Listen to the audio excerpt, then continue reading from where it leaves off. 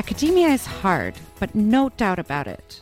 But there are things that are out of your control that can make your journey even harder. We've spoken on Boiling Point about first-generation academics, struggles of university, whether to do a PhD, and so much more. Today, let's look at another perspective.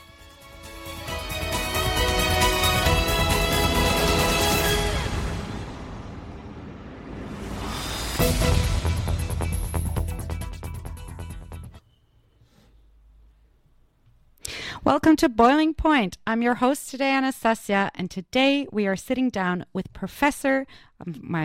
Associate Professor Leanne Rollins to share our stories as women in STEM. Now, STEM stands for Science, Technology, Engineering, and Maths. Women comprise only 28% of the STEM workforce, so that's industry work, and only 17% of academic STEM.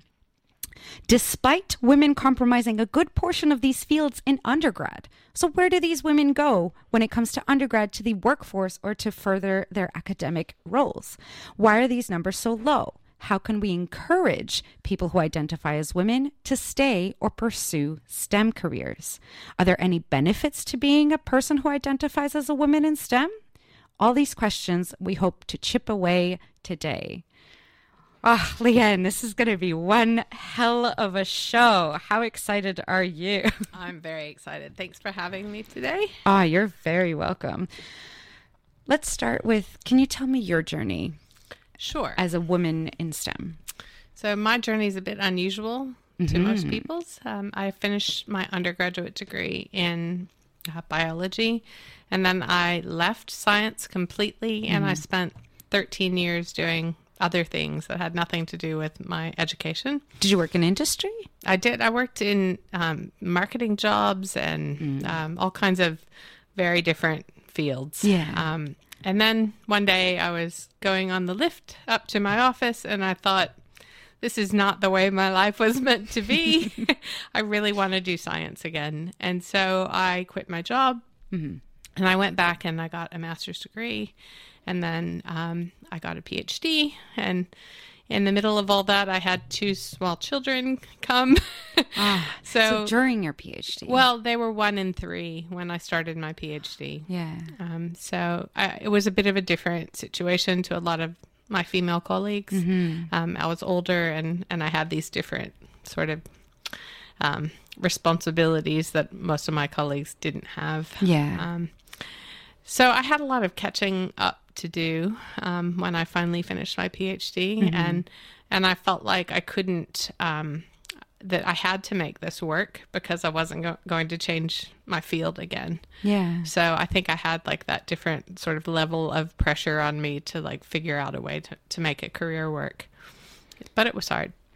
But I imagine that there was a lot of pressure for you to do that when you have children, because a PhD isn't a well-salaried position. It is very much, it's for you. It's to further yourself, but not necessarily it comes with like a salary.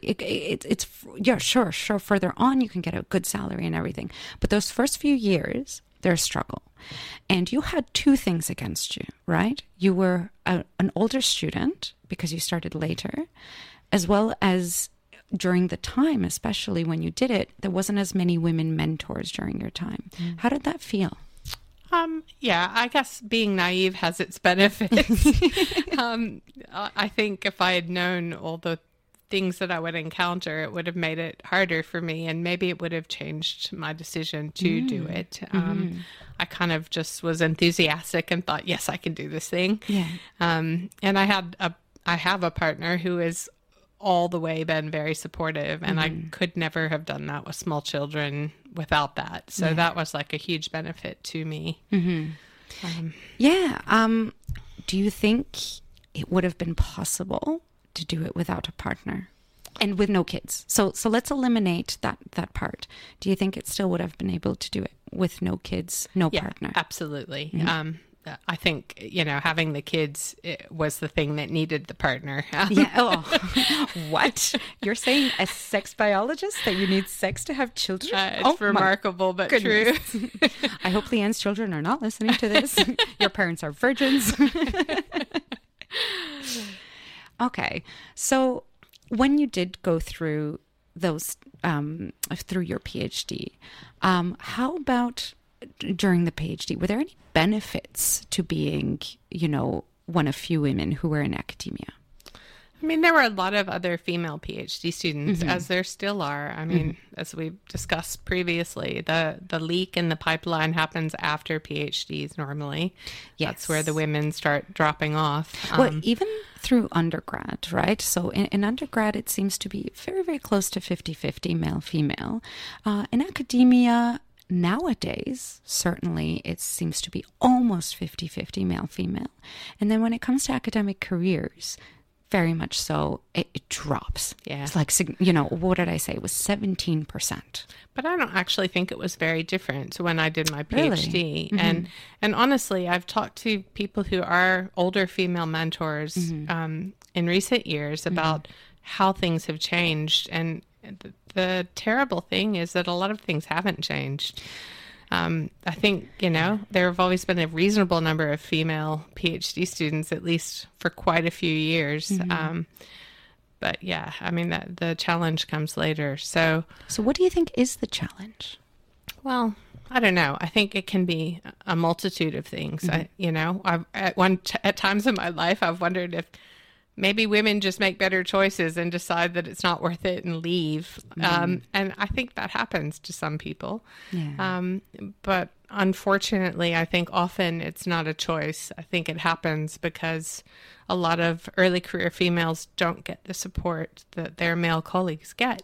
And it's usually quite subtle. So it's not necessarily intentional by their male colleagues or their superiors. Or even their family members and friends. That's true. That's also true. Yeah. But a lot of really subtle messages get sent out to people about who's good enough to compete on particular playing grounds. And I think it's a cultural and difficult thing to dissect. But we clearly need to do a better job of mentoring young females. How would you approach mentoring, females in academia and their PhD to kind of help them pursue academia? Because, I mean, let's face it, academia, regardless of gender, regardless of anything, right? Your orientation, anything like that, it is hard. Yeah. Right? It is very hard. Why is it, it's harder, I think, for people who identify as females or people part of the LGBTQ community or even people of color, right? But that's, correct me if I'm wrong, but I think that's because it's already been dominated by so many cis white men. And it's kind of like, you want to pursue what you think is comfortable, right? And that's comfortable for them. And the whole system throughout this whole time has been made by them for them, right? Yeah. And that's why I think it's more difficult for other people who are not, cis white men to then try and step their foot into academia. So academia is hard. Academia is harder if you are of a group that is at a detriment to trying to get into academia. But how would you mentor people who identify as women or people part of the LGBTQ or people who are of color into still kind of like, I guess my question is like, first, why would you tell them to still continue academia? And second of all, how would you tell them to pursue academia? So, look, I think it's wrong to try to convince anyone to stay in academia because it is really hard. And if people don't really want to do it, it's probably not worth it. That's just the long and short of it. But if you do want to stay in, I truly believe that the people that remain in academia are the ones that just refuse to leave. So, they're stubborn and they're flexible and they just keep pushing until they get to a point where they can be stable. In terms of how to mentor people who are not alpha males, for want of a better term, because you're right, the system has been built for them. Yeah. And the qualities of those sorts of people are what are rewarded in academia. So self-confidence, being outspoken. And the people who are doing the rewarding are those people. Exactly. Right. Yeah. So I guess, there's two different ways that one could approach that problem. One is to become like them, or the other is to change the system. And the first one's easier than the second one. Yeah. So in some cases, it might benefit a female or anyone else who's not, from a privileged group. It might benefit them to emulate those behaviors that established people display in order to get ahead. But, I think that there are also ways to change the system.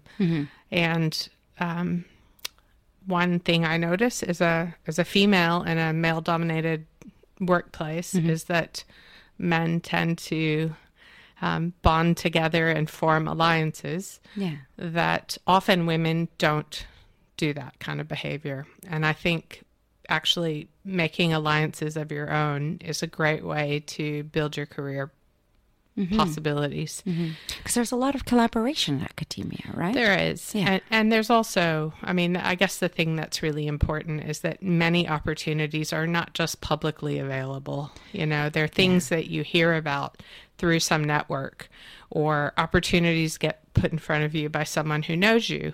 And, the motivation behind that behavior is something that we could discuss. But in the end of the day, that's just true.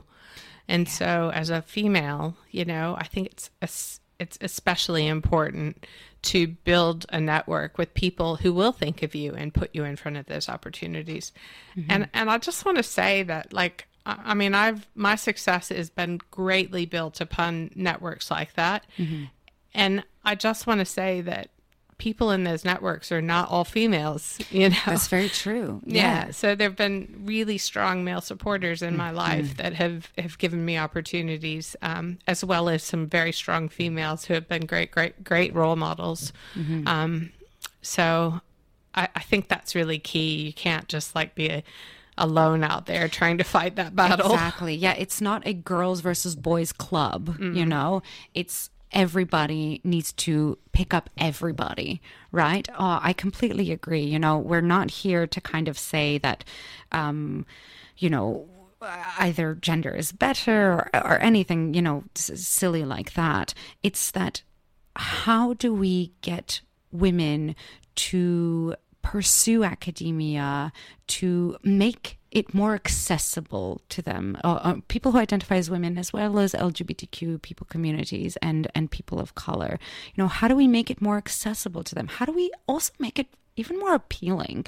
Because sometimes, I'm a PhD student, and sometimes from the outside, it kind of looks like, it looks bleak.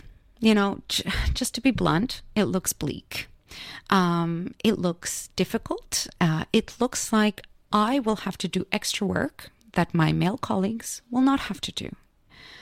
So, I guess you feel like that?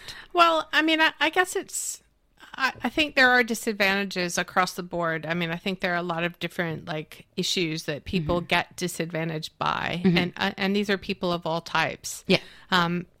And I guess really the thing that makes a person successful is figuring out what your strength is and really playing to that strength.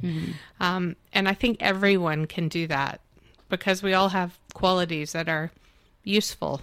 And, getting that sort of advertised is the trick. So if we have, some people who identify as women listening to our podcast right now, what sort of advice would you give them if they were to pursue, not just academia, but industry work as well? That is also a male-dominated field. Yeah, we were talking before the show about the importance of calling out things that are not correct and that it's hard. But I think it's really important for everyone to to actually be honest and open their mouth. And I think that the more senior you become, the greater the responsibility you have to open your mouth and say, this is not right. We should fix this. And this is male and female, all right? people. All people. Yeah, Because, exactly. I mean, it's really clear that this problem doesn't get solved if only women say fix it. I mean, some of the most important moments in correcting these problems have come from men saying we don't want this anymore. You know, we want a system that's equitable. And there are a lot of good people out there saying those things. Definitely.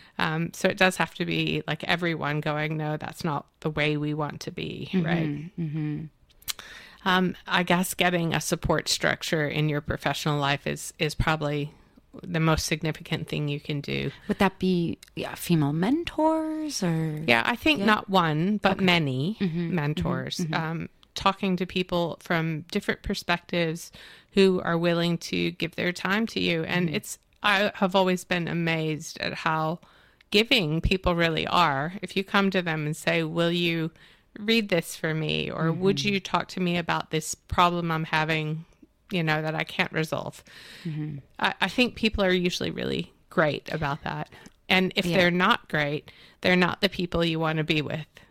I 100% agree. That's something that I actually, during my teaching, is teach undergrads, and they go, oh, I'd really want to work with this professor. What do you think I should do? And I go, well, just email them. And they go, what? I should just email them? And I'm like, yeah.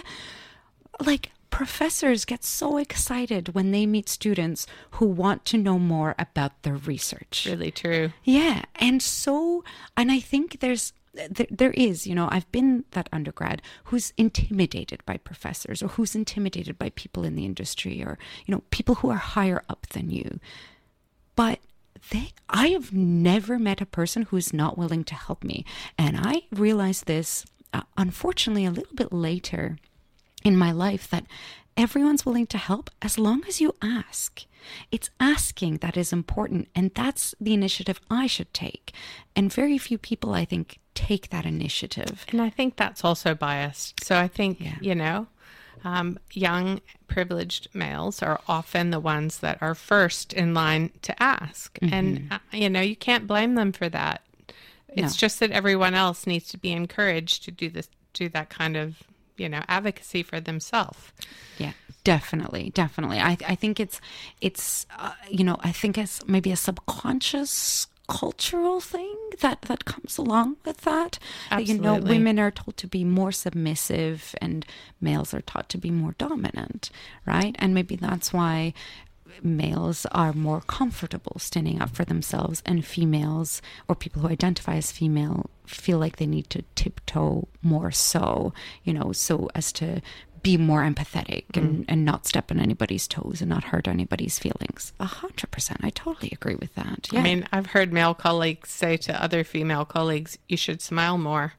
And I've never seen them say that to a male. No. Are you serious? It's true. Oh my God. But it's this I cultural hope this was expectation. like 2 decades ago. I wish. And not yesterday. Oh my goodness. Please don't tell women to smile more or tell women anything. It's not your job. It's not your role. They are their own person. Everybody's their own person. Don't tell other people how to act, because I just think, like, put yourself in that position. Would you want to be told anything? No. Right?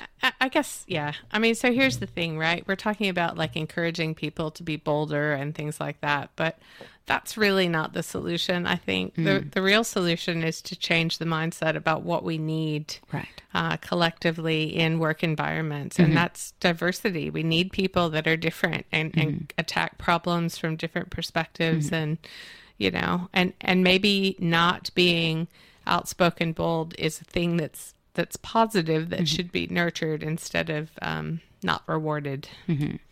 So I want to ask a more controversial question that I'm sure is on some people's minds, and it comes out in a lot of these sorts of topics. Would giving an advantage to women give a disadvantage to men? Yeah, it would. But that doesn't mean we shouldn't do it. So that scares a lot of people. It does. But, you know, I think there's pretty good research out there showing that what we've been doing for the last 40 years has not really solved the problem. We need to look at this a bit differently than we have been. And, you know, females have been disadvantaged for a long, long time, maybe forever in some societies. Yeah. Still, you know, even now. Yeah. So, you know, maybe it's time to fix the problem. And I think affirmative action in that way is like, it's a thing that should be discussed. A lot of places, like our university included, have targets to correct gender bias, which is a great thing. I think it's really great that there are plans in place to fix the problem. But really, if you want to fix the problem, you just fix the problem. You know, you hire 50% females and 50% males, and that's the end of it. So, and, you know, people might say, well, it should go to the person who's most qualified, but I just don't believe that you can't find qualified women and men alike for all jobs. Well, I think it's also the amount of women that would apply over men, right? I am sure, but I don't know. Right? Because I don't hire in academia, but I'm sure more men would apply than women. And therefore you have more qualified candidates of men than you do of women. I'd say equally qualified, but I would say in terms of numbers, you would have more people who identify as male versus people who identify as female. And that number, because it's so outweighed, that's why in the end, you will interview, you know, 3 to 1 women sort of thing, like 3 men to 1 woman, right? Just in terms of numbers. Right. But this is just self-perpetuating, you know? If you want it fixed, you just fix it. Okay, but how can we go about fixing it? How can we, you know, how can we do that? You can have gender policies in your organization where you make sure that you are providing opportunity equally. And some people may not like that, but, you know, I think there's a lot of people who haven't liked the way things have been. Yeah, exactly. And I think, you know, like you mentioned, having the policies there is tackling it from the system, right? From within the system out, and actually having almost like quotas, right? Well, I mean, there have been academic jobs recently over the last few years. I've seen in the papers that have been roles where they have only said, we'll take female applicants. So no males can apply for this job. Really? In departments that are very heavily biased, male biased. Okay. But so would there be any, I'm just trying to put myself in the shoes of a woman that applies to that application, and then she's the one female amongst all these males. Well, that would be very intimidating for me. It would be intimidating, but if that's the career that you've chosen, you'd probably be pretty happy to be in that job. That is true. That is very true.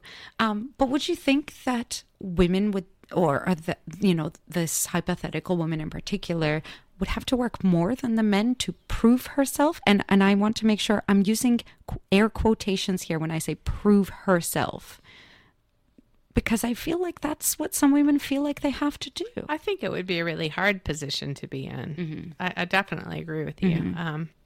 But it's also a powerful position in the sense that you have the opportunity to like see change actually happen. Yeah. You can and be the change. You can drive it. Yeah. And having no one on the inside is much worse than having that one person. No doubt true. that woman would have moments that we'd talk about on radio shows like this. Yeah, that's very true. Now let's talk about, did you get ever any advantages, any sort of catalysts for being a person who identifies as a woman throughout your career? And do you mind sharing those? Yeah, I mean, there's definitely opportunities that are female specific in STEM. It's become much better that way. There are opportunities, grants, and so on that you can take advantage of, and I have taken advantage of some of those. Like situations where they are specifically looking for a female, or in situations where there were not many females. And so I do think that there are opportunities out there for people who have their eyes open. Yeah, I don't know. I don't know that I can point to any specific situation where I said being a female is the thing that made the difference here. Yeah. But yeah, because I mean, even then, right? If you apply, and I'm speaking all for myself here. If I apply for a grant, say that was women specific, if I get the grant, in the back of my mind, I have this imposter saying, well, you only got this because you were a woman. If you were against a man, or if you were against another person, you probably wouldn't get this. Yeah, but do you think the alpha males who are out there winning ARC grants are saying, well, I only got this because I was a man? Not even once. No. Exactly. So why is it, I mean, so how do you stop that feeling? Do you still get that feeling, would you say? I think being a bit older helps. I care less about things like that, I think, with increasing age. Yeah, look, everybody, actually, that's not true. Not everybody has had an imposter syndrome, because there are some people that wouldn't even understand what that meant. But many people have that. And I just think that you just use evidence to talk to yourself about it, because you see that you get in situations and you succeed and you're able to do things, and then it makes you believe more that you can. All right. Well, unfortunately, we are reaching the end of our show. And I'm just trying to get the song up. I'm so sorry. For some reason, my Spotify doesn't feel like working today. You might need to sing it. Yeah, it's true. Yeah, it's just like, you know what? Today's topic was a little bit too tough, and I really don't want to do this, maybe. But the song that you brought in today is "I Am Woman" by Emmy Melly, right? It's a really beautiful song, and I think it's perfect for today's show. And do you have anything else to add for this song? Nope. No, thanks for having me. Oh, thank you so much, Leanne. We really appreciate having you on the show. We'll have all information on our blog post. Feel free to follow us on Facebook, Twitter, Instagram, and everything else. And I hope you enjoy our last song.